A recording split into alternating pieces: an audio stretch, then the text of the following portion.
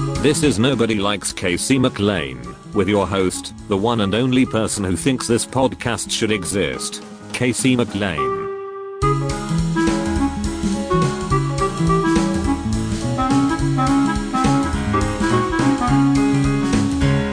All right, we're back for another week. You know who it is. It's Casey McLean. Support this podcast by going to patreon.com/thecasey signing up for the Patreon. You'll get full-length interviews, video as I catch up to posting the videos. They're all Zoom videos, so don't get too excited. You should get the podcast before anyone else. And this week, I'm starting a question and answer segment.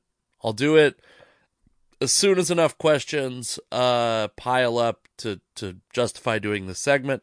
You can email nobodylikescaseymclean@gmail.com if you have a question. If you're a patron, not only will your questions get absolute priority treatment, but in the future, I will do some patron-only Q&A podcasts. So check that out, patreon.com/thecasey Follow me on Twitter and Instagram at thecasey thecasey for stand-up dates.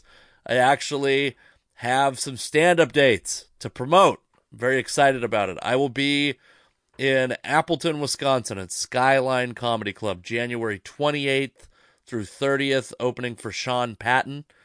I will be at Bricktown Comedy Club in Oklahoma City, Oklahoma, March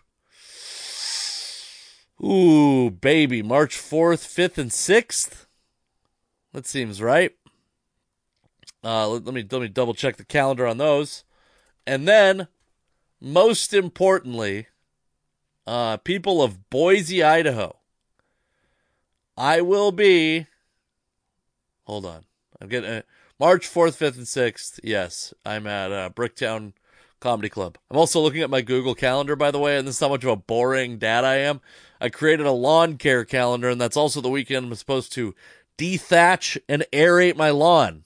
I'll be selling tickets. It's a door deal. I get the gate to my lawn. What a fucking horrible joke.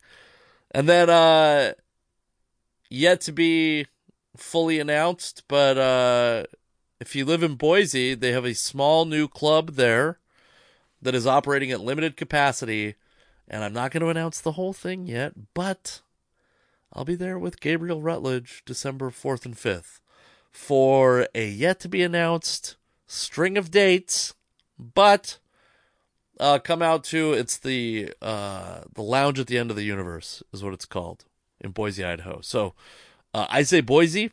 People in Boise get very upset about you saying Boise, but I've said it my whole life. I'm not changing. Today's guest is Katie Herzog. She is a hilarious podcaster.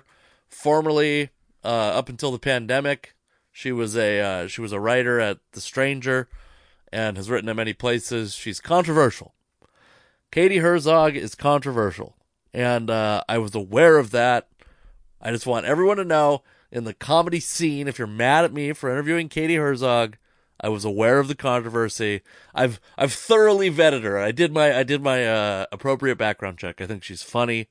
I think she's thoughtful and intelligent. She used to write for The Stranger, and now she has a podcast called Blocked and Reported, which has a very much more successful Patreon than this podcast. But don't make that stop you from, like, donate to both. Go to hers. Hers is better than this anyway. Very, very fun and compelling and interesting and funny podcast. Her and a dude named Jesse Single. We talk about the reasons that Katie Herzog is controversial. I'm not going to belabor them in the intro.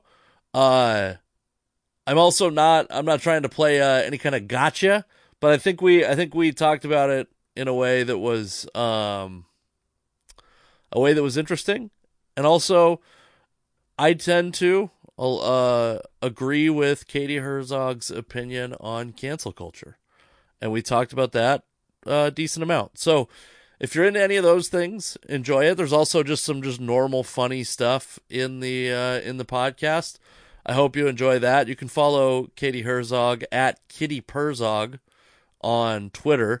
There is a person named Kitty Perzog on Instagram, but they have a private account, and I have a weird thing about requesting to follow people on Instagram, so I don't know if it's Katie Herzog or not. That being said, there's plenty of pictures of her dog on her Twitter, if that's the kind of thing you're into on social media. All right, I hope you enjoy the conversation with Katie Herzog, and I will talk to you alone after. Hey, this is the Nobody Likes Casey McLean podcast. Please check out my stand-up dates at thecaseyMcLean.com. Also, follow me on all social media at thecaseyMcLean. Check out stand-up clips and videos of mine at youtube.com/CaseyMcLean. This podcast is brought to you by Anchor. Anchor is where I host this podcast. It's where the file sits. It's also a great place if you want to start a podcast where you can record and edit your podcast right from your phone or computer. When you're hosting on Anchor, you can distribute your podcast to all the listening platforms: Spotify, Apple Podcasts, Google Podcasts. Whatever you're listening to this podcast on, you can get your podcast to that platform very easily. It's everything you need to make a podcast all in one place. And best of all, Anchor is totally free. Download the Anchor app or go to anchor.fm to get started.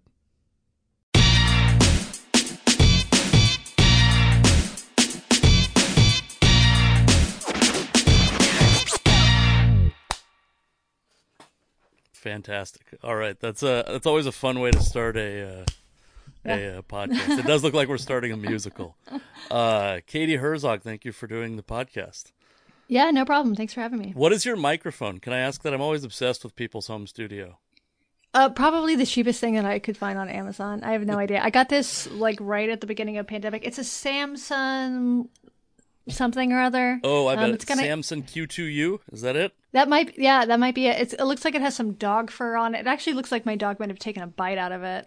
Now that I look at it, it's not super professional.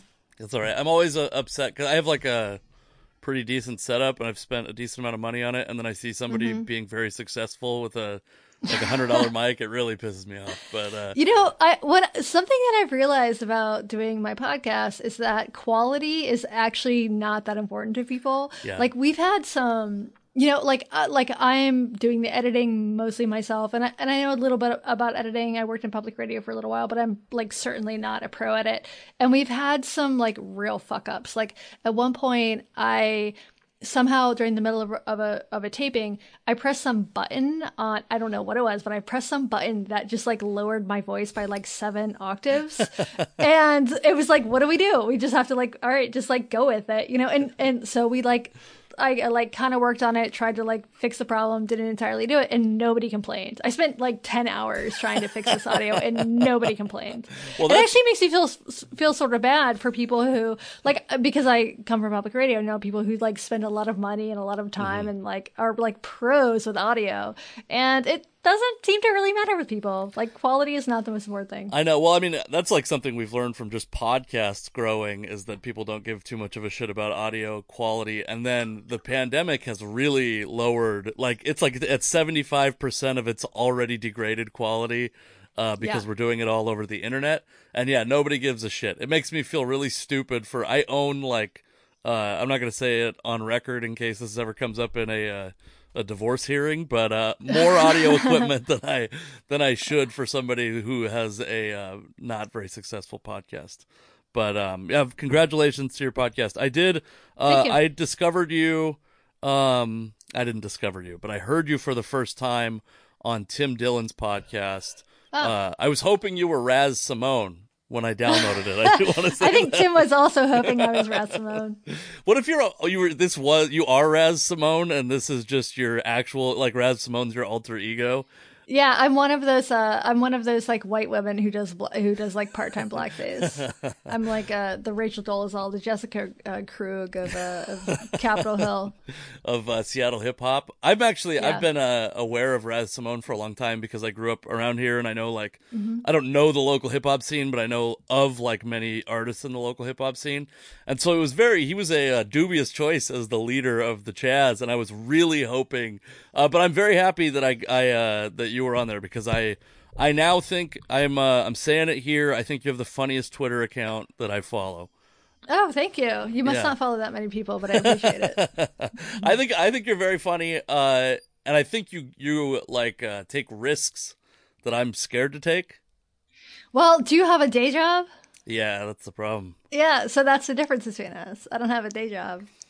Yeah, I actually, by the way, I know I don't want to dwell on it too much, but I do know that my local comedy scene, if any of them listen to this podcast, are going to want me to talk to you about your cancellation. Specifically, You've had some run-ins with some local as I searched your name on, I was preparing for this, and you've had specifically one comedian in the local Seattle comedy scene has it out for you, I would say. I think I know who you're talking about. I am not like deeply connected to the Seattle Yeah. comedy scene. If that thing exists, if the comedy scene exists, which I'm not entirely sure that it does, but there is one quote unquote comic who really doesn't like me. So I think I know who you're talking about. Yeah, it's he made like a David Letterman bottom 10 list of Seattle Yeah. people, and Yeah. you made that list. Yeah, it was like the worst people in Seattle, and it was like me and Jenny Turkin. And my response to that is like, you are a fucking homophobe, my friend. Like, there's 2 women on this list, and both of them happen to eat pussy. Okay, what does that say about you? Yeah, wow. Wait, it's Brett Hamill, right? Is that his name? Yeah, that's Okay, I've never actually watched his comedy, but it is easy to remember his name because he has the name of a like famous ice skater or something like that. Oh, that's right. Is that right? Is that I know there's Mark Hamill is the Star Wars guy, right? Okay, maybe I'm thinking of Mark Hamill. I'm probably going to bleep his name for the record just because I have zero interest in starting a beef with him. But I will say I don't think he could do much to hurt you, but I totally appreciate it. I mean, I think like the local, I truly like just talking to you might do more to hurt me in the local comedy scene than anything Brett Hamill could do. But yeah, his comedy's fine. It's just generic. I mean, I'm not to say like I'm probably generic white guy comedy also. I'm not trying to take myself out of that category, but it's not like he's some especially woke, enlightened comic on stage. But so so all right, so let me like turn it on you for a second. Sure. So you're a comic in the local scene. Mm-hmm. Is woke comedy funny? I mean, I think it's Like, yeah. I mean, I think there's people who are funny. I mean, it's like everything has more shit than good. Like yeah, of course. So there's very good local like woke comics. I think there's like also people who just like bro comedy or whatever who are doing imitations of the good ones.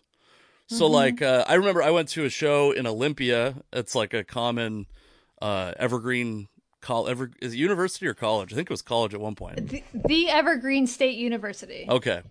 So it's a common haunt for students there. They're not big fans of mine on just appearance alone. It takes a little time to win them over. But I went on stage. The first time I ever went on stage there, a woman in front of me, who's, by the way, very funny, but her punchline was, like the entire joke premise to punchline was, I live with 2 straight, white, cisgendered men. Pause. So you know that's fun. That's like... the room explodes, and it's like, oh, that's like the height. That's like barely even a reference. Right. So is it funny? I mean, I think there are certainly people that are funny. I don't know that like it's not my cup personally. I certainly think there's woke people who are funny, but they're doing good comedy, not necessarily woke comedy. You know? Gotcha. I don't know. Do you consume any comedy? No. Very, very little. I occasionally listen to Tim Dillon's podcast. Sure. I've listened to Whitney Cummings' podcast. Oh, she's great. Because Whitney Cummings is yeah, amazing. I heard her and somebody else on Rogan that was funny. Annie Letterman. Annie Letterman's hilarious too.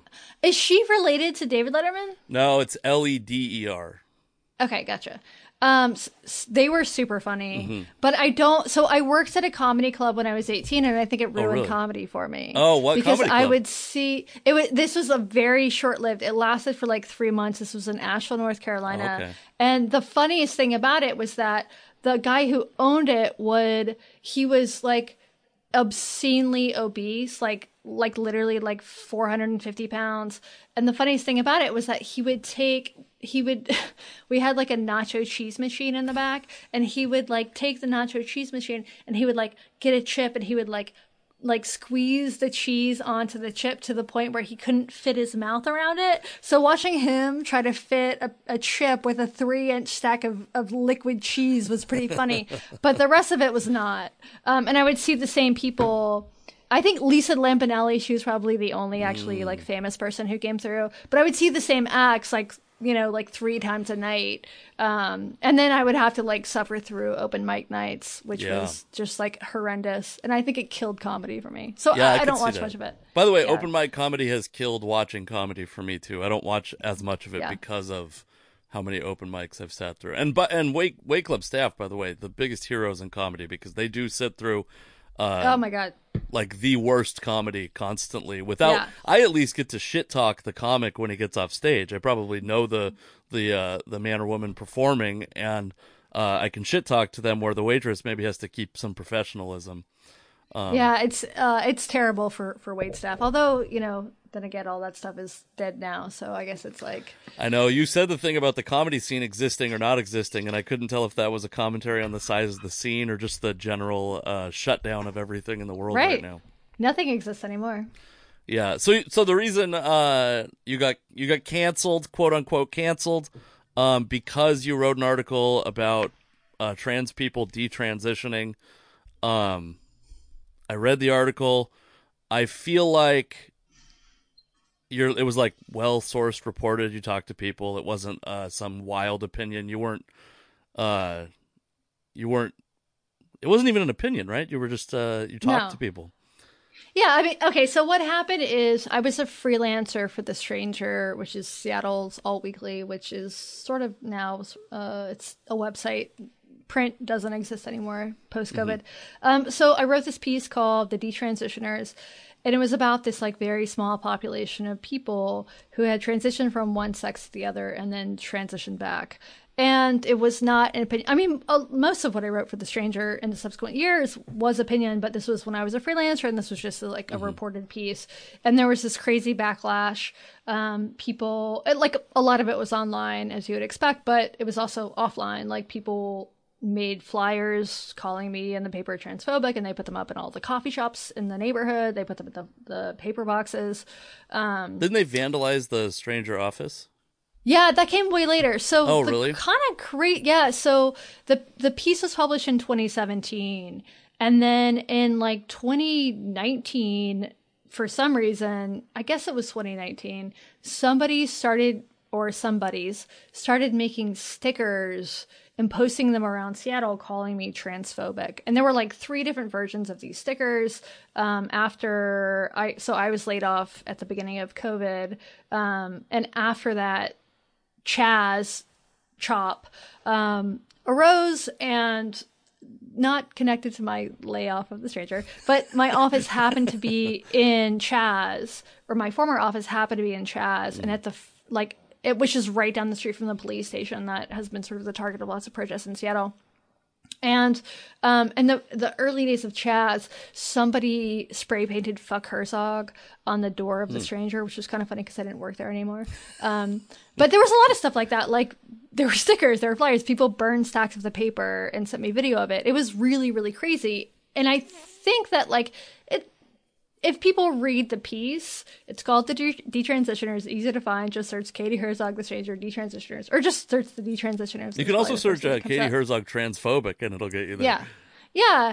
And when people read the piece, and like actually read it as opposed to like just read about it, the reaction is usually like, what the fuck? Like, why are people mad about this? Because it's not transphobic by any means. And it was like, I even had like trans sensitivity readers before that was sort of before we had a word for sensitivity readers. I had them. It was a very like, my editor and I took like every precaution to like be sensitive about this piece because we knew it was going to be a shit show, and it was a shit show, and like way more of a shit show than I sort of expected. And that so that was published that in 2017, and then so it's 3 years later, and it's odd. Like I really haven't written much about trans people since then, or trans issues since then. But this sort of narrative has really, it's like has staying power, and so lots of people like think that I'm transphobic. They believe it. They probably haven't read the piece, and that's just sort of like my life now. It's just being labeled as a transphobe. I want to hypothesize why people would take that from it, because I don't really understand how you would get that from that article, but there's certainly, I have some personal ignorance, I'm certain, Sure. Around that issue. My hypothesis is that population represents a very small portion of trans people or formerly trans people, and they using them as like the image of trans people maybe would like hurt the cause of trans people overall. Is that? Well, sure. I mean, and that's I actually talked about that in the piece. There is this right-wing, particularly right-wing legislators or legislators have used detransitioners to write anti-trans legislation. That has happened, and I wrote about that in the piece because it's a thing that's real. I don't think that it was a particular concern in Washington State. Like at the time that I wrote the piece, there was an anti-trans bathroom bill, or not a bill, an initiative that was like this like group was trying to collect signatures for it.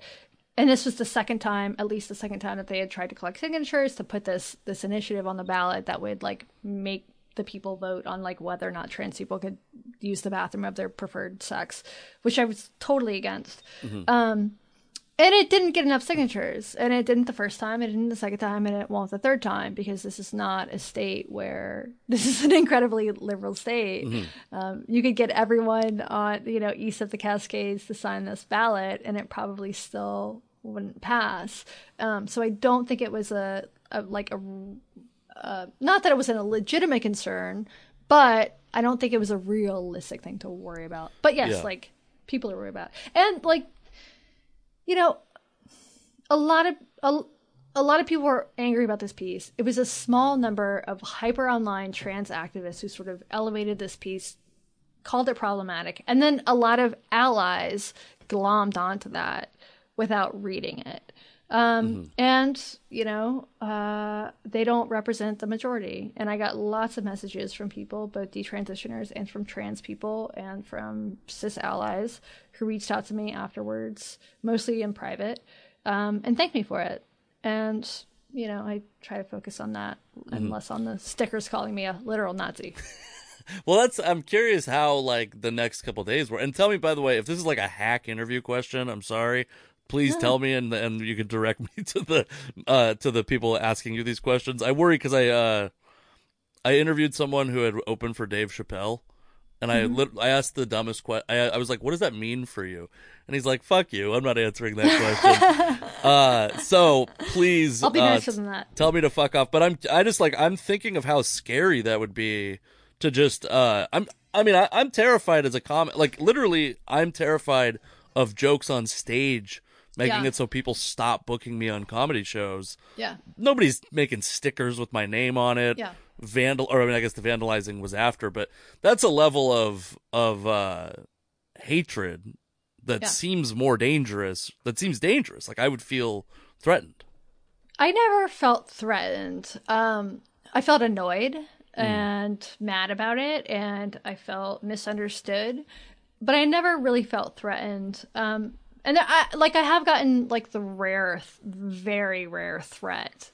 But don't think that most threats are actual threats. Like, maybe I'm being a little cavalier about it, but Seattle is the kind of place where, and I've said this a million times, but someone is more likely, if they see me walking down the street, they're more likely to dive into the bushes to get away from me than to call me a TERF to my face. It's happened on really rare occasions where somebody will like confront me in person, but for the most part, they don't. What I get is like, I don't live in Seattle anymore, so I don't even, and I've been there like 3 times since March, so it's like really not even a part of my life anymore. But every once in a while, like I would be out to a brunch spot and my wife would be like, there's a table of queer people over there who are staring daggers at you. And I was like, what, really? Wait, where? I can't tell. I'm stoned. What are you talking about? I don't care. So I just like, I happen to have my personality or my like level of observation of the world around me is poor enough so that I don't generally like notice when people are staring daggers into me from across the room. I mean, it sucked. It still sucks. It's not fun to be hated. That said, this has been good for my career. And that's sort of the ironic thing about cancellation. There are people who are really canceled and who cannot get work and who don't deserve it, and it's really fucked up and unfair. In my case, I became nobody had heard of me before this piece came out, and nobody would have heard of me had there not been a backlash. So the stickers, the burning of the papers, the flyers, all it did was make my platform bigger. Every time somebody has deplatformed me, every time somebody has tried to silence me, all it has done is serve me. And that is not the case for lots of people. I'm super lucky. But, you know, it's ironic. And it's also, I feel like if these people who hate me were smarter, they would realize this and they would change their tactics. And if they really wanted me to shut the fuck up, what they would do is stop elevating me, stop putting up stickers, stop putting up flyers, stop talking about me. I have an alternate and instead they did the opposite idea. Did you print the stickers? You know, the font on the stickers is so embarrassing that I did not print. What was the font? Not print the stickers. There's like 4 different versions of the sticker, but if you look at them, it's like a, I don't know, Hellevac or whatever they are. And there's one sticker that's actually got a picture of my face, and they chose a really cute picture. Like, why would you do that? Come on, I look great. So you know, I appreciate the activists, but also like it's not fucking working. They're like your street team. Yes, they are my street team. I'd pay them if I knew who they were. That's the thing. There's 1,100 comedy podcasts talking about cancel culture as we speak right now. So, but the thing about cancel culture is there are like examples of people that you know because those people either benefited from being canceled or were already wealthy and did fine. And then there's hundreds or thousands of people who that's not the case for, right? Like that's the argument against it. I mean, that's the people you should really be worried about are the people who don't, make $20,000 a month on their podcast. It's the people who get fired from a job for some perceived mistake or a misstep and we live in a country where if you don't have a job, it's incredibly hard to get health insurance, where you can't, like, even if you're a freelancer, it's impossible to get a mortgage. We don't live in a society that has a strong enough social safety net to protect people who have been accused from some sort of wrongdoing. And sometimes the wrongdoing is legitimate, but oftentimes it's really not. There was Yasha Monk wrote a piece for The Atlantic about a guy who was I believe he was an immigrant from maybe Honduras. And I believe he worked for a city somewhere in California, like a utility company or whatever. And he was driving along and he had his hand sort of like hanging out of a truck and making the OK symbol, which of course has been apparently, according to the internet, according to media, co-opted by the alt-right. Somebody took a picture of it, tweeted it out, tagged his boss, and he got fired from his job. Like, this is a working class man with a family to provide for. And that's really like, cancel culture has been good for me. It's been terrible for people like that. Yeah, you want a platform. That guy might not want a platform. Most people don't. And even if you wanted a platform, like, or like the guy who went viral a couple weeks ago for like skateboarding while drinking cranberry juice to a Fleetwood Mac video. Mm-hmm. Well, as soon as I saw this video, I thought like, okay, how long is it going to be until we get some other videos going to emerge of this guy saying the N-word? A week later, somebody finds some video of him singing along to like Juicy by Biggie Smalls or something like that. You know, and there's an attempt to cancel him. I don't think it actually worked in this case. I hope that it didn't. Mm-hmm. But those are like, that's the issue with it's actually, that's part of the issue with cancel culture is the effect on actual working class people and your ability to make a living, your ability to have a job and to provide for your family. But there are other impacts, like for people in academia, there are some fields of study that are now so radioactive that you can't touch them, which means that things aren't being studied. Art, media, it really is government, it's very pervasive. I mean, even science to a degree, right? Science. Absolutely. And this is not so like, I mean, this is the thing about like people who pretend that cancel culture doesn't exist. They'll hold up somebody like J.K. Rowling and say like, she's a billionaire. You know, this cancel culture doesn't exist, blah, blah, blah, blah, blah. It's not about her. It's not about me. It's about people who can't do their work. It's about scientists. It's about artists. It's about working class people who cannot do their work, who cannot make a living, who cannot think the thoughts that they have or say what they believe, out of this fear that it will come back and haunt them. Mm-hmm. I have this hypothesis about what makes a person like you, or like what makes a rational person, or one of the possible ways to make a rational person. Mental illness. What's that? Mental illness. Oh, yeah.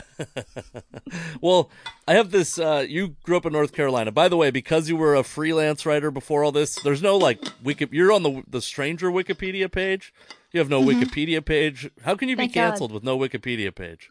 Thank God. Thank God. But you grew up in North Carolina. So my dad is a conservative. My mom is a liberal. I think my two sides of the family are conservative and liberal. But they're all mostly like, more than anything, they're just like apolitical. We never talked about politics growing up, but I knew that my dad was a conservative and my mom was a liberal. So in my life, I've had to love liberals and conservatives, right? So there's like this dehumanizing language that I hear. I mean, on both sides of the political aisle, I find myself arguing against liberal issues more because I'm around liberals more, right? And so I probably agree with them more than conservatives, but when I hear bullshit from people in real life, it's mostly liberals because I'm around liberals a lot more often. Absolutely. Yeah, that's exactly how I am. Yeah, so like people will say like, "Oh, he's a conservative, he's a Trump supporter." I'm not either of those things, by the way. I'm saying that they say that about other people as a way of just going like, we can completely ignore his opinion on anything else because he is a Trump supporter. Or even like, I know, like I got to tell you, in 2017, I found out my dad didn't vote for Trump. And it's like the first time as an adult I've been like, oh, that guy's all right. Like, you know, like, I mean, we've had, you know, our struggles, whatever. And I was like, oh, this, like, to me, I was like, this dude is just a staunch conservative blindly following it. That's what I thought. And then he's like, I'm not voting for that piece of shit. And I was like, oh, wow. Like, you actually have a nuanced political opinion. Yeah. So yeah, like there's certain things like your article where maybe you take this small segment of people and use them as the face of something. That's also being done with COVID, right? Where they're like, they're like 19-year-olds. A 19-year-old died, and it's tragic and it's horrible. But it was a 19-year-old died, and there's there's like a bunch of, we have to ignore this other data because it doesn't fit the our side. You could I think in even sort of more powerful example is the shooting or the deaths of unarmed black men by the hands of police. You're in my wheelhouse, which are actually now. Incredibly rare. I think in last year it was, I think 15 last year. There's a data. The Washington Post. I think it was 10. It's a database. Yeah, the Washington Okay, Post. so there were I think the statistic has moved up a little bit because they were only counting unarmed black men who were shot. So if you count all unarmed black people who were killed by police in 2019, I think, and I might be wrong about this, but I think the number is 15. And there are hundreds of millions of police encounters every year. There are 330 something million people in the United States. Incredibly rare. But you very, very rarely hear or see the media put that into context. They when they're talking about the death of George Floyd, which is obviously fucked up and tragic and shouldn't have happened, they don't say he is one of 15. They say he is one of an endless number of black men who've been killed by unarmed black men who've been killed by police. And there are obviously massive consequences to that. And not to say that the BLM protests are entirely about police killings. They're about police brutality and systemic racism and other issues that are like legitimate issues. But I think if you ask the average, protester who shows up at a BLM rally, how many unarmed black men were killed by cops last year, they're not going to say 15. Yeah. Well, I saw a thing today where a guy was like, they're killing us daily. But this is kind of I've had to, like, first off, as a straight white dude, I'm not entering that conversation, right? Like, nobody wants to hear from me in that conversation. But I also think there's like a real, like, first off, the justice system fucks black people at every stage. Absolutely. And so it's not like I think I agree with you that the shootings or killings of unarmed black men are a poor indicator for the overall scope of racial inequality in this country. But one thing that I think is unarguable is there's 15, you say 15, there's roughly twice as many killings of white people. There's also 6 times as many white people, so it's like you're 3 times as likely as a black person.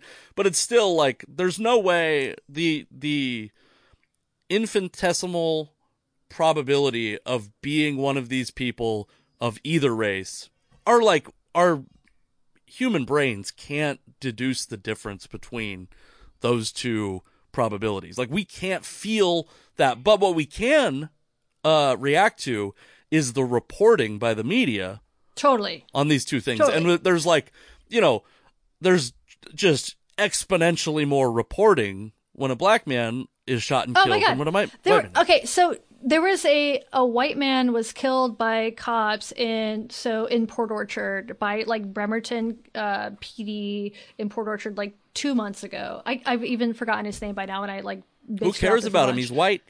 Fuck him. Yeah. Okay. So Seattle Times did posted 2 AP blurbs about this, one when he was killed and one when the report came back that he was unarmed. They didn't send. This is 15 miles from downtown Seattle, and they didn't send a fucking reporter out here.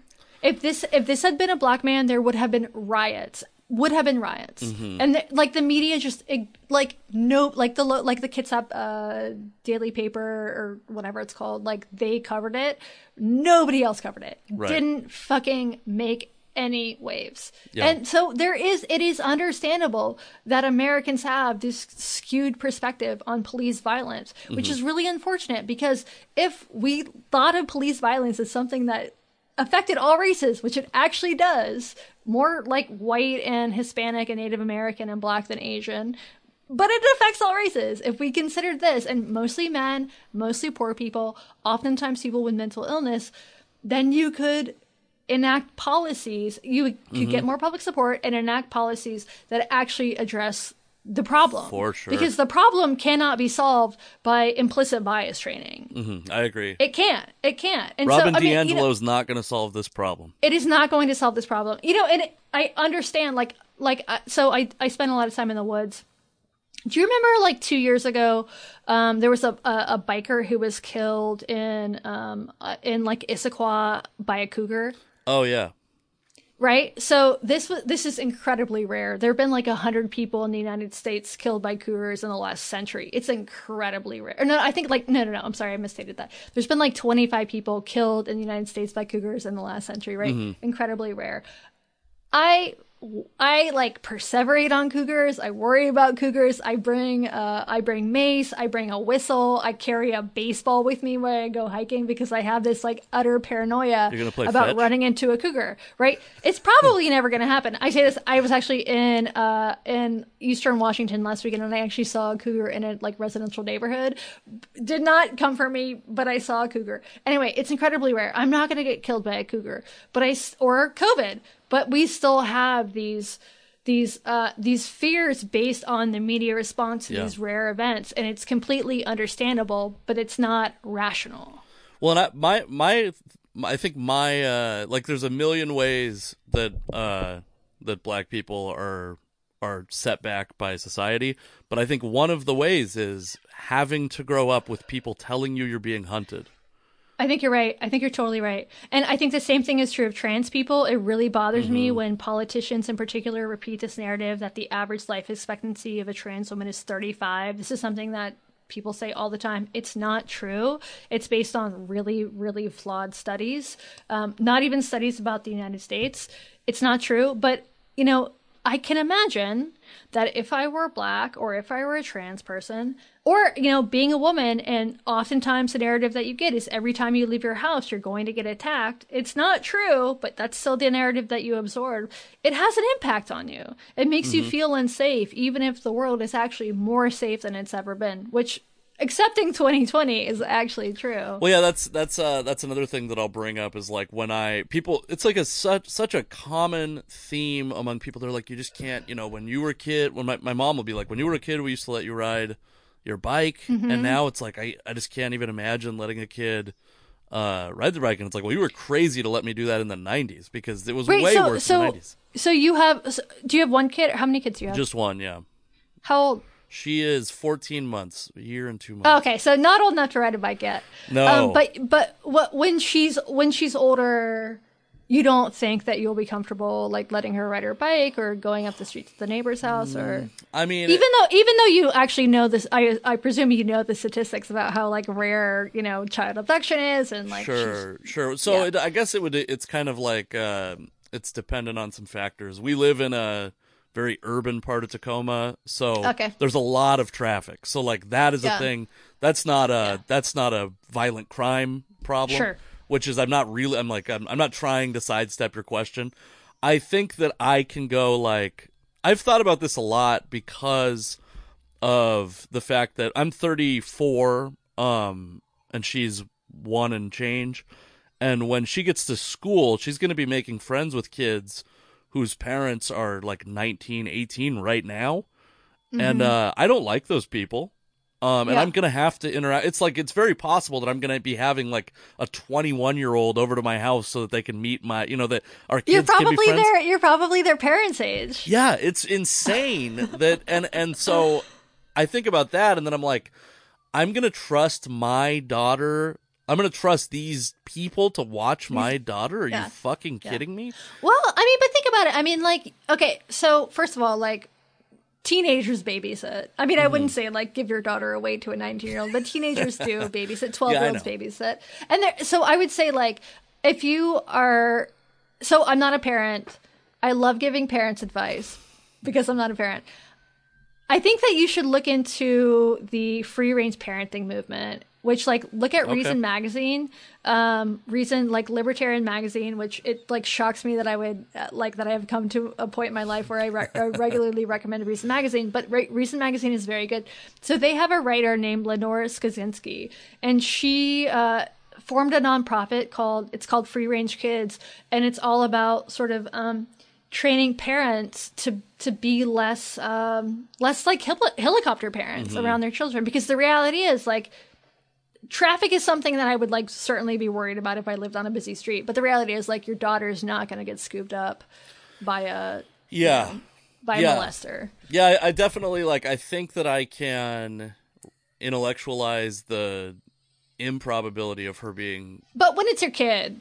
Yeah, it's different. I mean, it's also, like, it's different when you go, you know, it's like, people say, like, well, some people are going to die from COVID, and it's like, okay, what about your family? Will you let your family die? Would you be willing to die so that I can go see a movie? Like, and I mean, I still want to see a movie. Like, I'm not, but I like depends on the movie, you know. Yeah, but you got to understand what you're asking someone else, the sacrifice you're asking someone else to do. You're not personalizing for yourself at all. Sure. Yeah. Okay, we've talked a lot about trans controversy, and recently, this is a hard segue, but Dory Monson. Oh yes, long time Seahawks voice. I'm a big sports fan, by the way. I'm sorry I'm glad I got this far in. I have enough to release the podcast if you hang up on me right now. But, Dory Monson got canceled, and I'm going to give you my opinion, and then you can correct me if I'm wrong. Sure. I will forgive the most heinous things that comedians say on stage as a joke because it's a joke. Because I believe that comedians should be allowed to tell jokes because that's their job. Dory Monson is a political commentator, and I don't think that I actually like. Are you familiar with the Ari Shaffir, Kobe Bryant tweet situation or No. Instagram? Okay, so when Kobe Bryant died, Ari Shaffir, his like shtick on social media is to go and celebrate a person's death, like say the worst things about them. No matter if he loves them, like he loves Tom Petty, and he said like that's funny. It's hilarious, and he said horrible things about Tom Petty. He also did it about Kenny Rogers. Oh my God! I hope I'm successful enough when I die that he'll do this for me. That gives me some goals. So Kobe, he died, and by the way, like I literally saw the video in between when we knew Kobe was dead and when we knew his daughter was dead. So I know that he didn't know that his daughter was dead. And he basically, he was laughing and calling him a rapist and all the, the stuff that you would do if you were going to roast Kobe, unfortunately, right. Posthumously. But, he got death threats. He had a special schedule that he was going to film. He had to cancel that. He was performing under an alias for a while, wow. Wild stuff. And so for me, I think he's very funny, and also he's a comedian. Yeah. So you could assume people kept saying oh, there's no joke there, and I'm like, no, the joke is that it's the least appropriate thing you could say in that moment. That's the funny part, and maybe it's not funny to you, but it is a joke. Dory Monson's thing, I don't even think that's a joke. I actually don't have it handy, but. He wrote. Okay, so we should say Dory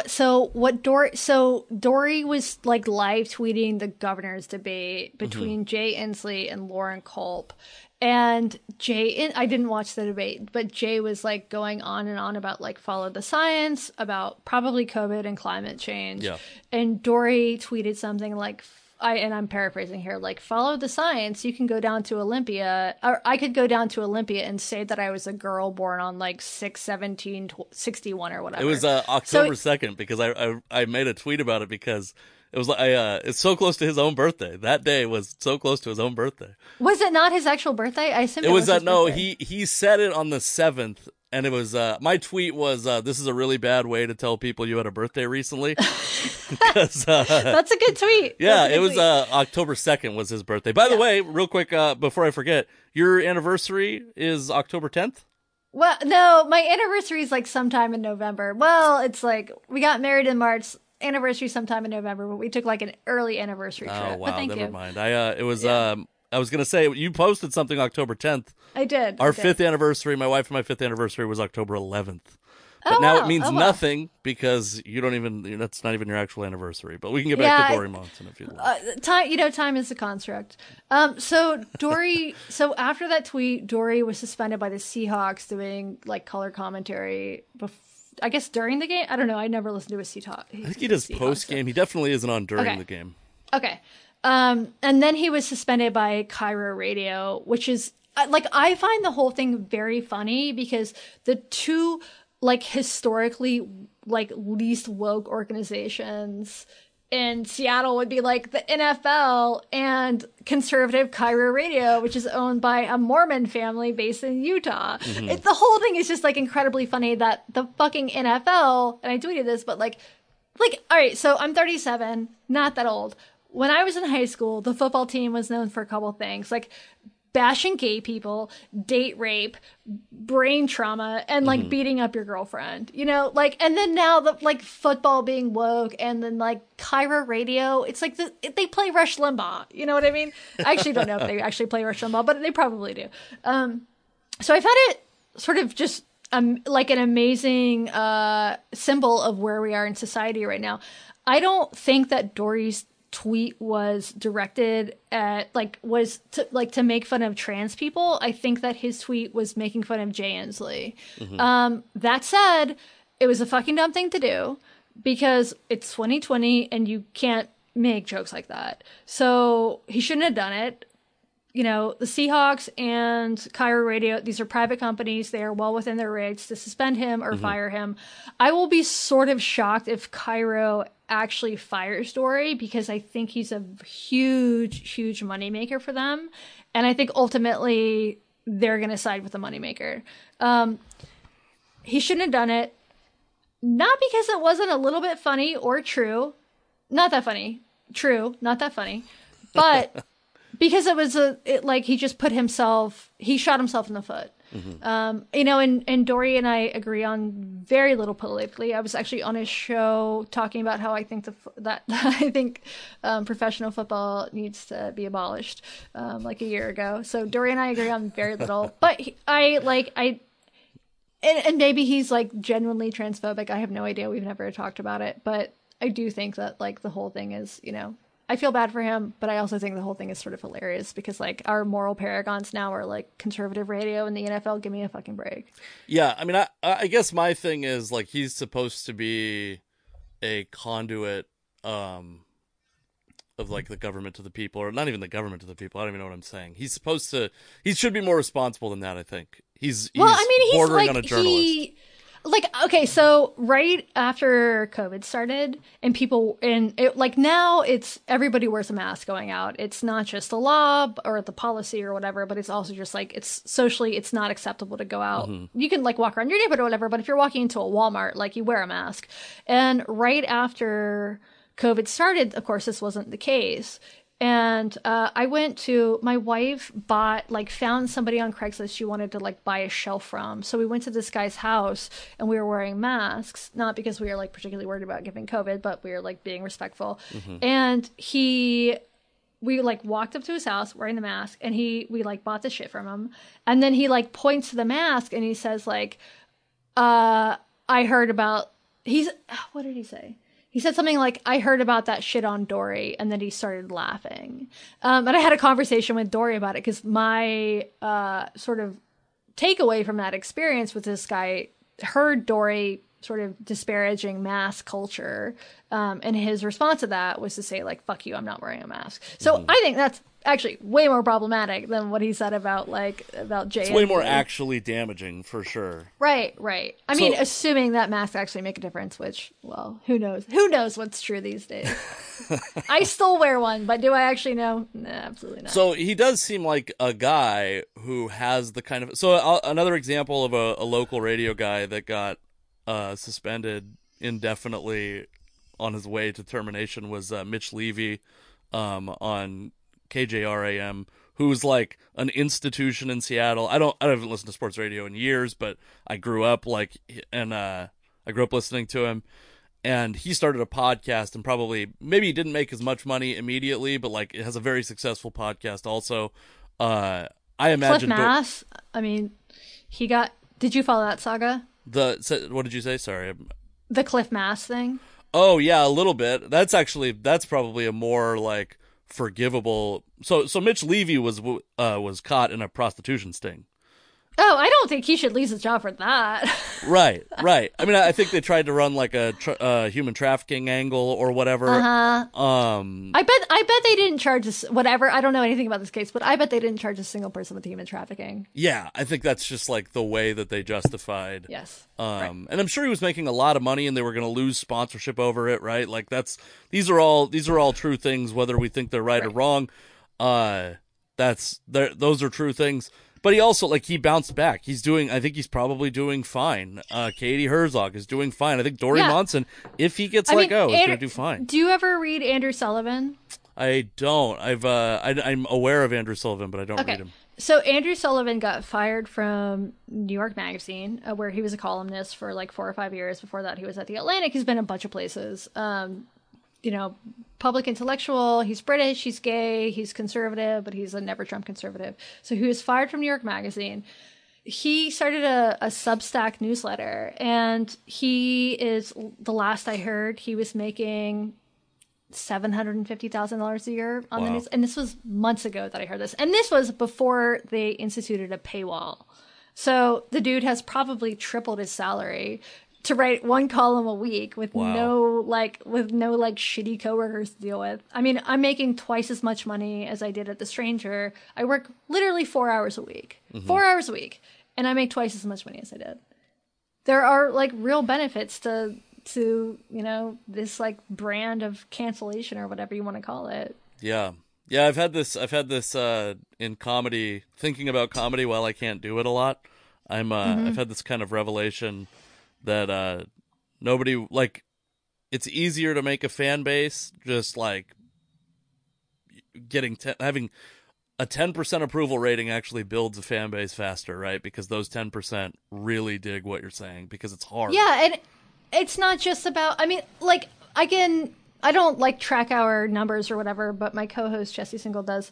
And so we have like 3,000 something patrons who, provide our entire income. And only like a half of them actually listen to the extra like Patreon only episodes.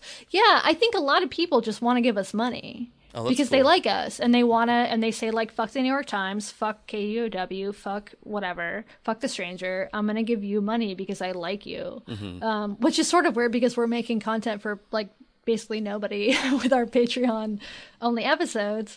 But like, it's also sort of, I don't know, it's encouraging in ways. People will give you money just because they want to see you succeed. Yeah. So I'm not a public radio listener generally either. I listen to like public radio podcasts. So I was not even aware Cliff Mass existed until you started tweeting about him. And I now am a subscriber to Cliff Mass's podcast. Awesome. I made it there. I'm a patron of Blocked and Reported. Cool. But so Cliff Mass's thing is, first off, is Cliff Mass even a conservative? So Cliff Mass, he is not conservative. He's conservative maybe compared to like the Seattle City Council. He was a Hillary Clinton voter in 2016. I have no idea who he's voting for in 2020. But so he was just for your audience, he was a weather forecaster, very popular at KNKX, which is a local public radio station. He's also he's a professor of atmospherology. He's a professor of meteorology at UW, and it's his like whole history is a long story. I have a podcast, like my podcast, an entire episode about it if people are more interested in sort of the dirty details. But in maybe July, Cliff wrote a blog post about, he went to downtown Seattle. He walked around and he saw all these boarded up storefronts, part of which had to do with COVID and part of which had to do with the protests. And I think he neglected to mention the like COVID angle.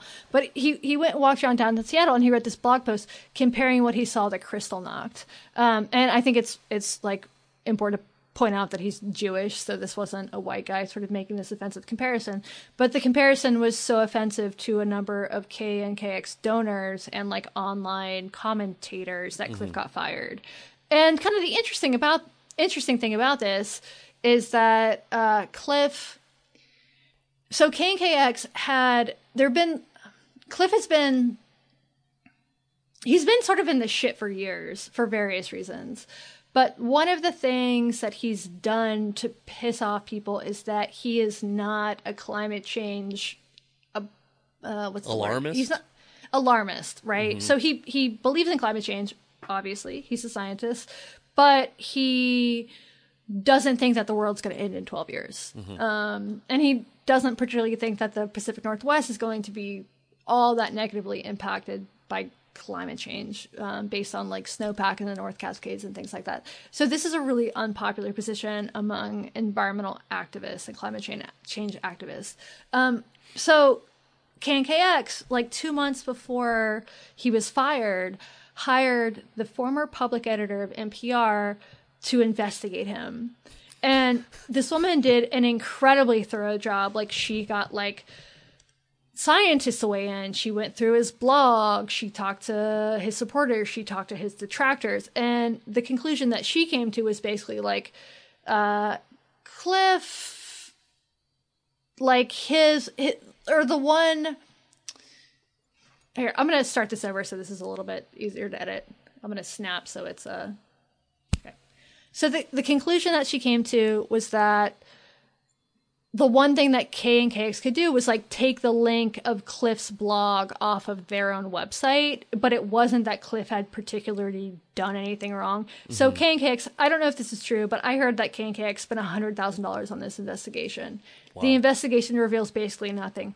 2 months later, there's this like cancel culture campaign on social media. They axed the guy, and now he's on Patreon. I don't know how his Patreon is doing right now, but I anticipate that it's going to do pretty well. Mm-hmm. And he won't have to deal with sort of the bullshit of working within that institution. Yeah, that's and to me that's like, at worst he's wrong, right? Like about his comparisons of downtown Seattle. Like at worst he's wrong, but it's hard for me to go. This is actually I've been calling the like left and the popular / far left, or at least Seattle's left, I call them the New Puritans, because there's like this purity test that everyone has to pass, and this is the example that I give often. Is a couple years ago, Richard Spencer got punched, and then there was like this social media hashtag about punching Nazis, and when I saw it, my initial reaction was like, Richard Spencer, fine. You want to punch Richard Spencer, not a bad example if you're looking for a Nazi. But we should be really careful about who we call a Nazi, because that word is supposed to mean something really serious. And if we start using it as bullshit, if we start calling Cliff Mass a Nazi, we start calling Katie Herzog a Nazi, because they have, like you specifically are probably 98% as liberal as every person who's calling you a Nazi. Sure. So that because you differ slightly, I was a very young atheist. At like 7 years old, I realized I was an atheist, because specifically Jewish people couldn't go to heaven. That didn't make any sense to me. Right. And so I was like, well, this can't be. Well, have you ever met any? any Jewish people, or that was the anti-Semitic joke. Please edit it out. I have my buddy that listens religiously, and he's a big fan of yours also, is Jewish, and he's going to be very excited to hear you make an anti-Semitic joke. I have a Jewish co-host, so I feel like I can make Jewish jokes. I'm with it. I'm with jokes from people whose job it is to make jokes. I was an atheist from a very young age, and then I'm like past it now. I'm like not militant about it. I don't care anymore. In fact, I'm 34 with a kid and a wife and a house and a dog. Like, my life looks a lot more like my Christian friend's life than my atheist friends' lives. So, what I realized though is that people, if I would have told people I was Jewish, Christians, I was Jewish, or I was Muslim, they wouldn't have ever tried to convert me to Christianity. But when they find out you're an atheist, they view you as like a free agent. And it's so frustrating for them for you to not have a religion. You could have the wrong religion, that's okay. But having no religion, we can't have that. And I find that that's the way that like moderates, and even like, I wouldn't consider you even a moderate. Do you consider yourself a moderate? Well, so I've stopped like identifying with labels politically. So in terms of how I vote, it really depends. I made this admission on Twitter the other day. I came out on National Coming Out Day as a Joe Biden voter for the primary. So I voted for Joe Biden in the primary. Do I agree with Joe Biden's policies? Not really. I'm more aligned with Bernie Sanders politically. But for me, I'm a single issue voter, and that issue is getting Donald Trump out of office. Sure. And I thought at this point, when Washington State voted, it was down to Bernie Sanders, who I supported in 2016, or Biden, and the momentum was with Biden, and I felt like Biden is better positioned to beat Trump than Sanders. Sure. So it was like a completely strategic vote. So I'm moderate in the sense that I voted for Joe Biden. In terms of what like my ideal version of the United States is much more, democratic socialist in the, in the form of Finland, a place like that. So I guess I'm probably not moderate by the the standards of most Americans. Right. So that's like I have for several years I have been striving for intellectual freedom from those kinds of labels. Like I agree with you. Like so, and I actually think like while it frustrates people, and I've seen people say this is the most insane thing I've seen people say is that moderates are worse than Trump supporters, which is what, oh my God, it gives me that like it's that like memory of people being frustrated that I had no religion, right? The idea that moderates are worse than Trump supporters to a liberal is insane to me, and I also think that just devoting yourself to one party is not beneficial. No, it's not. In fact, like when and it's funny because we do this where we go like you have to listen to on black issues, you have to listen to black women on black issues, and then it's like black women who elected fucking Joe Biden, right? Well, and also one, yes, but two, it's like, and by the way, I think she's nuts, but like Candace Owens, and they're like, not that black woman, like get that lady the fuck out of here. Yeah, I think she's crazy. I think she's ignorant, but like basically your rules are you have to agree with us, and we're going to change the reasons why you have to agree with us depending on the circumstance. And I actually think, like, I do, there is, like, not a significant enough to sway the election, I don't think, but I believe there are more black people identifying as conservative in 2020 as than there were in 2016. And even though I would like it if black people continued to vote for Democrats, I don't know if black issues are going to be served by that. Do you know what I mean? Yeah. I mean, I think that people should have to work for your vote. Is my point. Better situated to sort of deal with these issues. I have concerns about sort of the like far left critical theory being like ushered into the government under Joe Biden. Joe Biden isn't woke, but he is sort of sleepy. And I do have concerns about who he's going to appoint to his cabinet. Mm-hmm. It's complicated. I've spent the last couple of years really listening to people who I don't agree with, and I think it's served me really well. And I've learned a lot. Like, for instance, I've learned that not all conservatives are like dumb pieces of shit. Mm-hmm. Which is not something I ever would have like. I just didn't. I believed that for most of my life as a child and as an adult. I believed that. I really believed that conservatives were either stupid or they were evil, and I don't believe that anymore. And I think that has given me a like broader perspective of what this country is like. Yeah, that's actually, you said evil, and I brought up dehumanizing language earlier, and I think that's one of the things. I almost don't believe in evil at all. Like, I think evil is much more rare than we give it credit for, because if you call someone evil, again, you don't have to like think of their viewpoint empathetically. Right. And it's like the ultimate dehumanizing. Right. It makes it okay to discriminate against them. Right. Yeah, that's frustrating. We should end on a more fun note than any of this, I think. You have a dog. What kind of dog do you have? I have, yeah, thank you. I wanted to talk dogs also.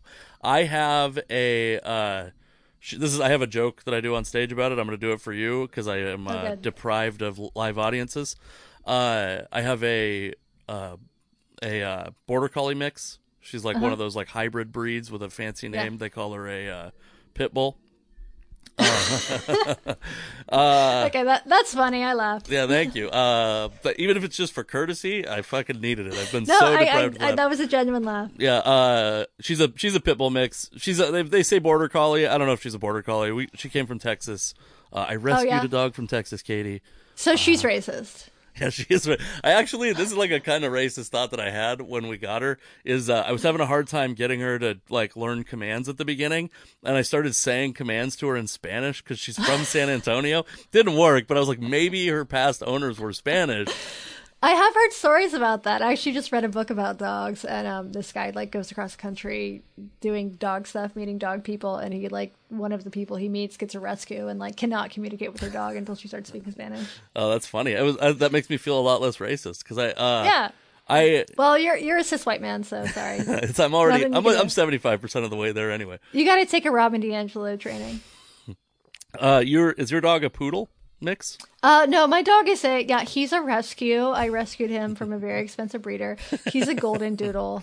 So my wife is allergic, so we had to get one of those hypoallergenic dogs, which is the perfect excuse to get, an expensive, almost not pure breed because they're not like AKC registered, but a perfect excuse to get a fancy dog. And he's great. He's like incredibly well behaved and super sweet. And I am, after years and years of bitching about people doing things like bringing their dogs into grocery stores and bookstores and cafes, I am now so attached to him that I would almost do that if it came to it. Our neighbors, when we moved to Tacoma, the woman that lived next door to us had a Labradoodle, which is maybe the lower class version. That's like they're lower class. the not quite loaded version of a golden doodle. No power windows or power locks on this Labradoodle. They're more Trump supporters. Yeah. They're the 1975 pickup of poodle mixed dogs. My dog specifically, I don't know why, loves poodle, like Labradoodles and poodles. Period. I don't know what it like. They're way more athletic than they look usually. Yeah, and so they give her a run. Like she's so fast. And Labradoodles have more stamina and longer legs usually than she does, so they can really. And they're mean enough that they're like that. They like intimidate her a little bit, which is good. That's so can I ask you how much that dog cost? Because I have a theory also. So I think he was $1,200. Okay. That's makes me feel better. Because when we rescued a dog, we had to pay for like the flight. Yeah. There's a lot of shit that we paid for where I'm like, we paid $400 out the gate. Yeah, so we actually looked at getting a rescue poodle, through like Pet Finder or whatever, like an adult rescue. It was going to be $1,000 to get like a 10-year-old dog flown up from Florida, and it's like, why the hell would I do that? I can get 13 years out of this fresh one, and he's cuter. Yeah, I think there's like some scams going on with these rescue animals. I had a real theory. There was a dog. My dog's name is Laney, after Elaine Bennis on Seinfeld. But there was a dog, the first dog that my wife agreed that we could, my wife's never had a dog before until this dog. And, the first dog she agreed that we could go see with the intention of actually bringing the dog home was named Huckleberry.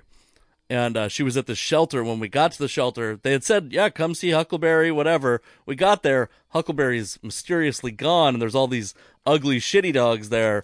And I think they bait and switched us. I think they have taken a Craigslist prostitute tact and bait and switched us with these ugly ass. They put a hot dog on the front of the ad, and then they have all these ugly fucked up dogs in the back. And I honestly, truly, I have no doubt that's what happened at this shelter. Like, cancel the shelter. Yeah, let's cancel it.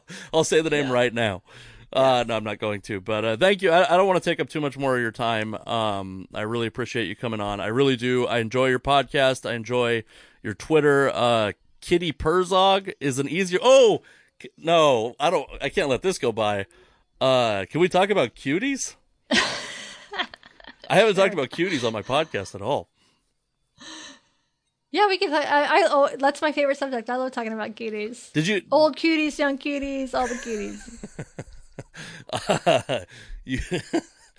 So cuties is under fire. Like they're actually being charged with child pornography in Texas. I believe. Yeah, I think I haven't really followed this very closely. So when the movie came out, and for your listeners, so Cuties is a movie that came out on Netflix, and a lot of people thought it was child pornography, and they like assumed that without seeing it. So like as soon as this scandal happened online, I just started making like it was like a brain tumor, like a virus. Like all I could do for like 3 weeks was make Cuties jokes. Strangely, I did not get banned from Twitter for that. I did get banned from Twitter for 12 hours for making a joke about Mitch McConnell dying. Can you? I remember the Mitch McConnell joke. Can you say it? The joke was something like, it was right after Ruth Bader Ginsburg died, and it was something like, the best thing we can hope for at a time like that is that Mitch McConnell has a stroke from laughing too hard. And then people started complaining about it, so I said something like, you guys, like, I don't want him to die. I just want him to be brain dead for a while or something like that. So I was banned from Twitter for 12 hours, which prevented me from making more Cuties jokes. There's been some like Ted Cruz and some like feds are like trying to like get Netflix investigated for like this French movie that they actually had nothing to do with. Yeah, we have an entire podcast about it that I would recommend people listen to. Did you ever watch it? I did watch it, yeah. And is it porn? No, it's not porn. I mean, it's no more. It's definitely like sexual in parts that are like in a way that's uncomfortable. But in terms of like, there's no nudity, there's no sex, and they're not even like they're dressed the way that girls would be dressed at like cheerleader camp. It's definitely uncomfortable, but that's sort of the point of the movie. Is like it's a commentary on the sexualization of girls. So the whole thing was just like wild to like watch unfold, with people just like calling for the cancellation of this movie that they hadn't seen.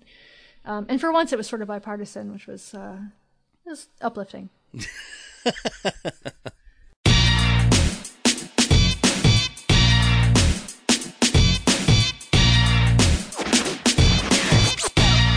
All right. I hope you did enjoy that conversation with Katie Herzog. You can follow her on Twitter at Kitty Herzog. I really enjoyed it. It was a big get for me. I've been very lucky in the last several weeks to talk to people that I have a lot of admiration for, and Katie Herzog is one of those people. Boy, it is stressful in this country right now, huh? The president of this country may or may not have COVID. I actually think, here's what I think. I think that he did have it. I think that he probably truly doesn't have it anymore. But what that means is that there's a very good chance that either this cocktail he was on that they have limited production of is great. It is the panacea. That's a word I've learned since this all started. It is the panacea cocktail. Or he was actually positive long before it was announced, which means that he put everybody at the presidential debate at risk, which that's no good. That's a controversial opinion. That's no good.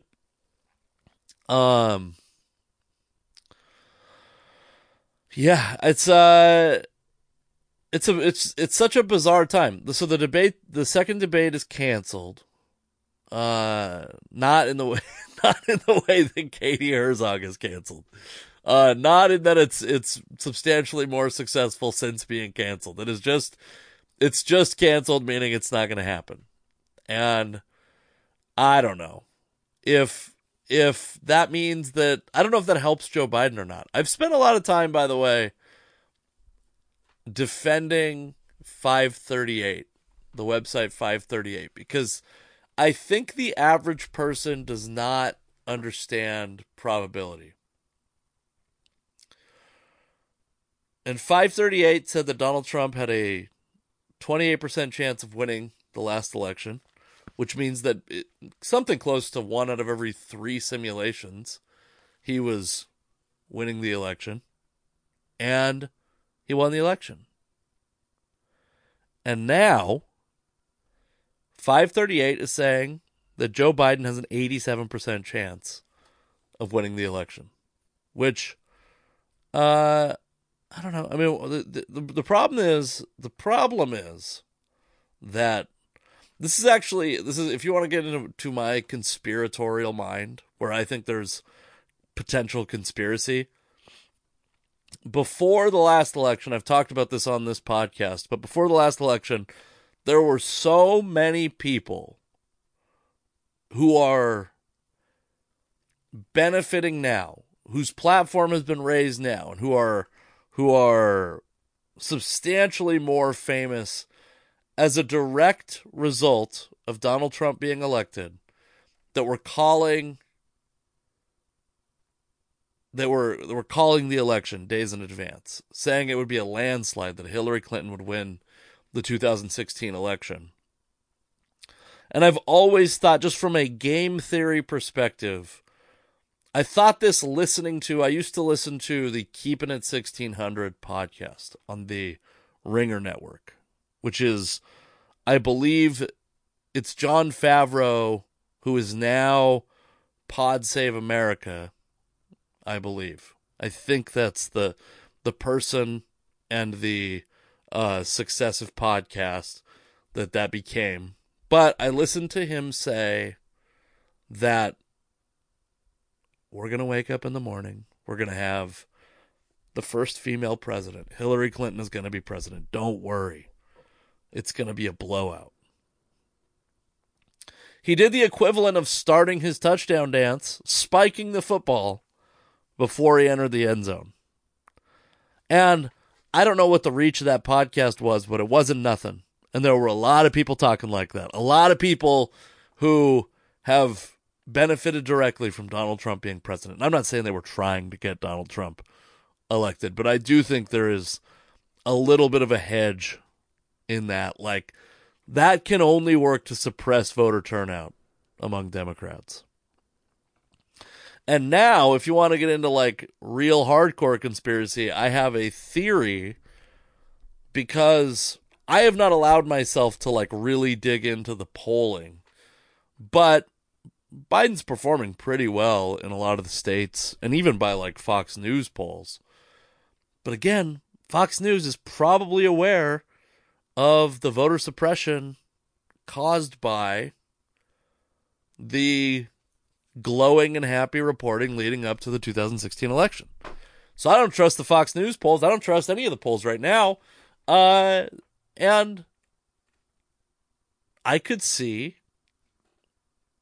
if somebody needed to or wanted to put their thumb on the scale, them going, well, let's suppress voter turnout by saying it's another blowout. It's going to be another landslide.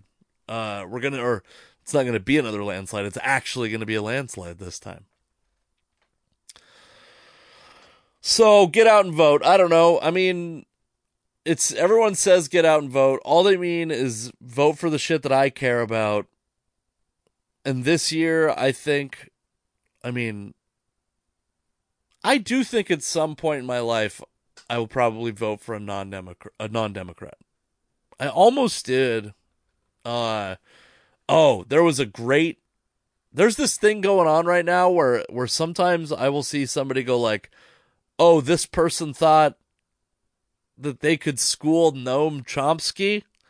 And I'm like, well, Noam Chomsky is a smart guy. I'm probably going to agree with Noam Chomsky. And then I listen to the excerpt. What is that podcast called? The Bad Faith Podcast. I listened to the excerpt of, and I don't know the two co-hosts' names, but they were talking to Noam Chomsky about how every election we get sold this shit that it's the most important election and we're facing an existential crisis. And every election, groups remain underrepresented in policies. And so I personally am going to vote for Joe Biden. That's it. If you were looking for the nobody likes Casey McLean endorsement, it's Joe Biden. I think Donald Trump is bad, and I think more than bad, I think he has divided this country. His rhetoric is worse than his policies, is what I will say. And we're fucked up right now. This country is fucked up right now. But I think at some point in my life, I'll vote for a non-Democrat. And I'll be fine with it. If you listen, by the way, if you're this far in, you heard me tell Katie Herzog, my opinions on being a moderate. Like, the threat of being a moderate can only benefit you. It can only serve to benefit a voting bloc, somebody needing to work for your vote.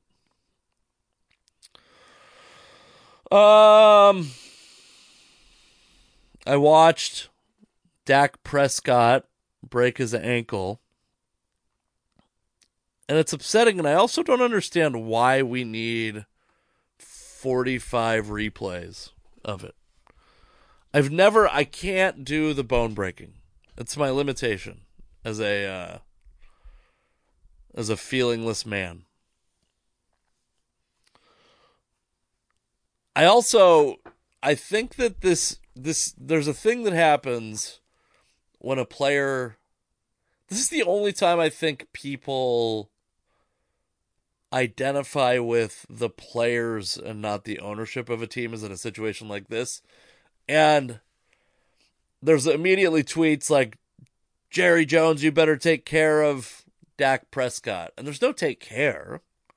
First off, the risk is known. This risk was known. But it is nice to see people, I guess, siding with millionaires instead of billionaires on circumstances like this.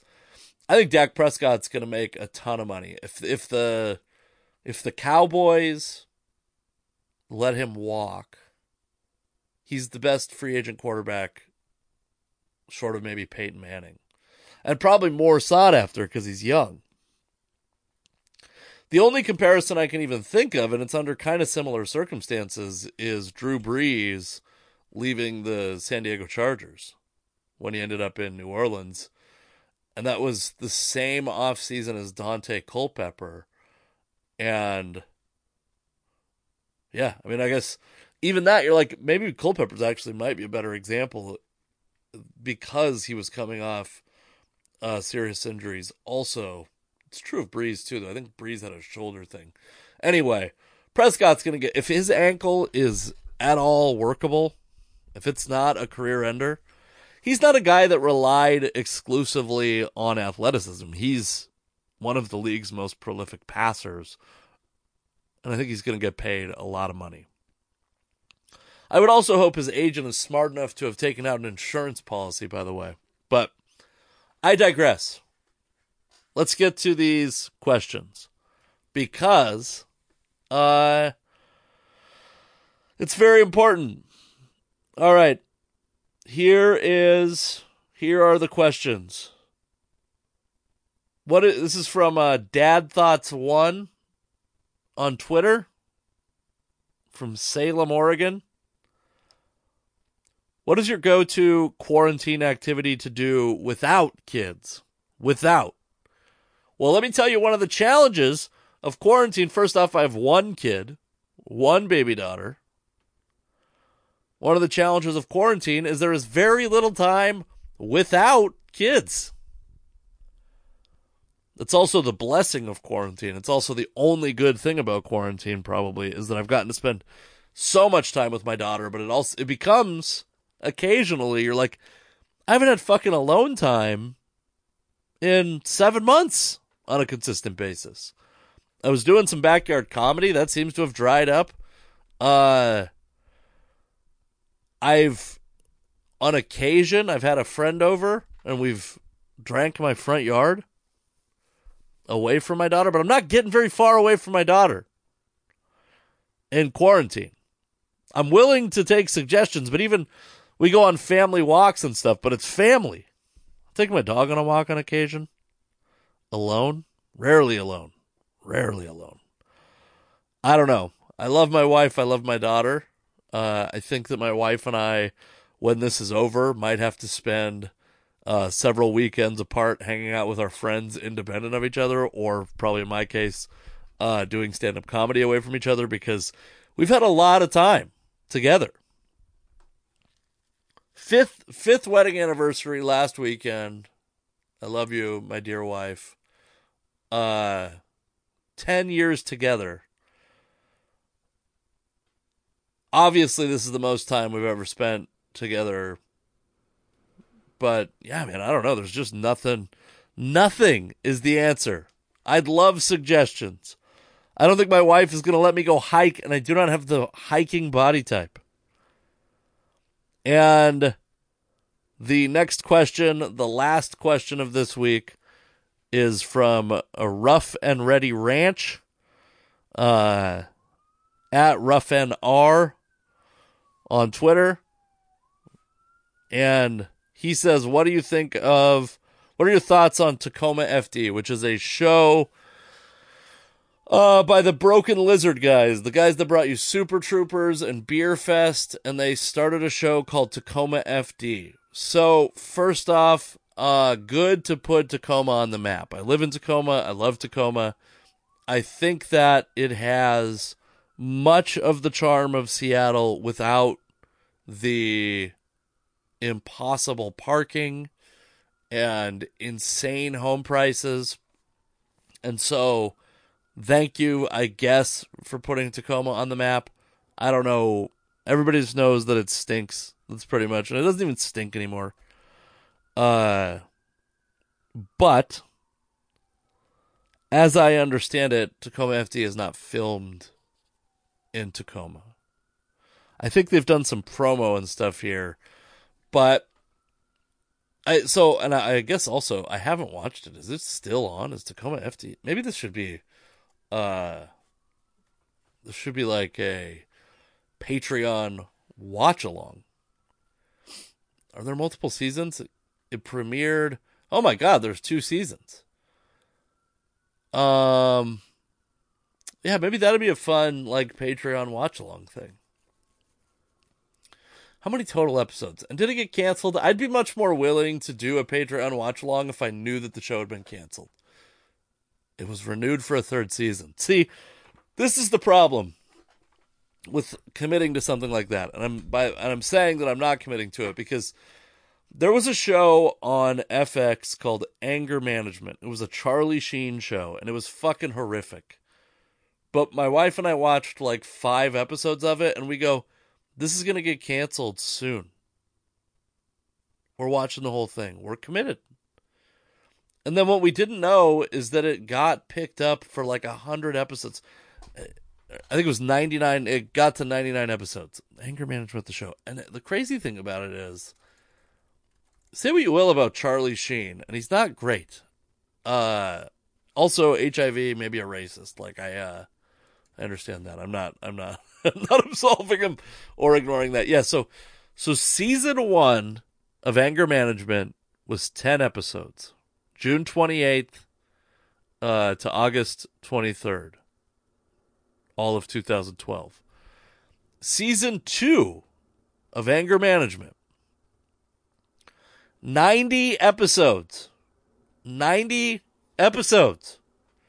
January 17th, 2013 to December 22nd, 2014. Insane. I think it was to get it to syndication, but what an absolute insane schedule in 90 weeks, essentially, to have 90 episodes come out. So, if you adjust for the fact that they put out an episode every week for 90 straight weeks, basically, it's not that bad. I mean, we stopped watching, I guess. I always had a crush on Selma Blair, and she was in the show, and then apparently had a real life conflict with Charlie Sheen, and then was no longer in the show. I think she's very funny, good actor, very attractive, and she was missed. She was missed. All right, that'll do it for this. What do I think about Tacoma FD? I think I gotta watch it, I guess. If they cancel it, that'd be maybe I could get some Tacoma comics. That might be fun, actually. We could get some Tacoma comics to watch along and then talk about each episode. That'd be fun. Damn, that's a good idea. Maybe I could do this at Tacoma Comedy Club. That would be fun. Okay. Well, that's the end of this episode. Quite a climactic ending. Thank you for listening to the podcast. Remember to tell everyone you know that the podcast exists and that you enjoy it. And I'll talk to you next week.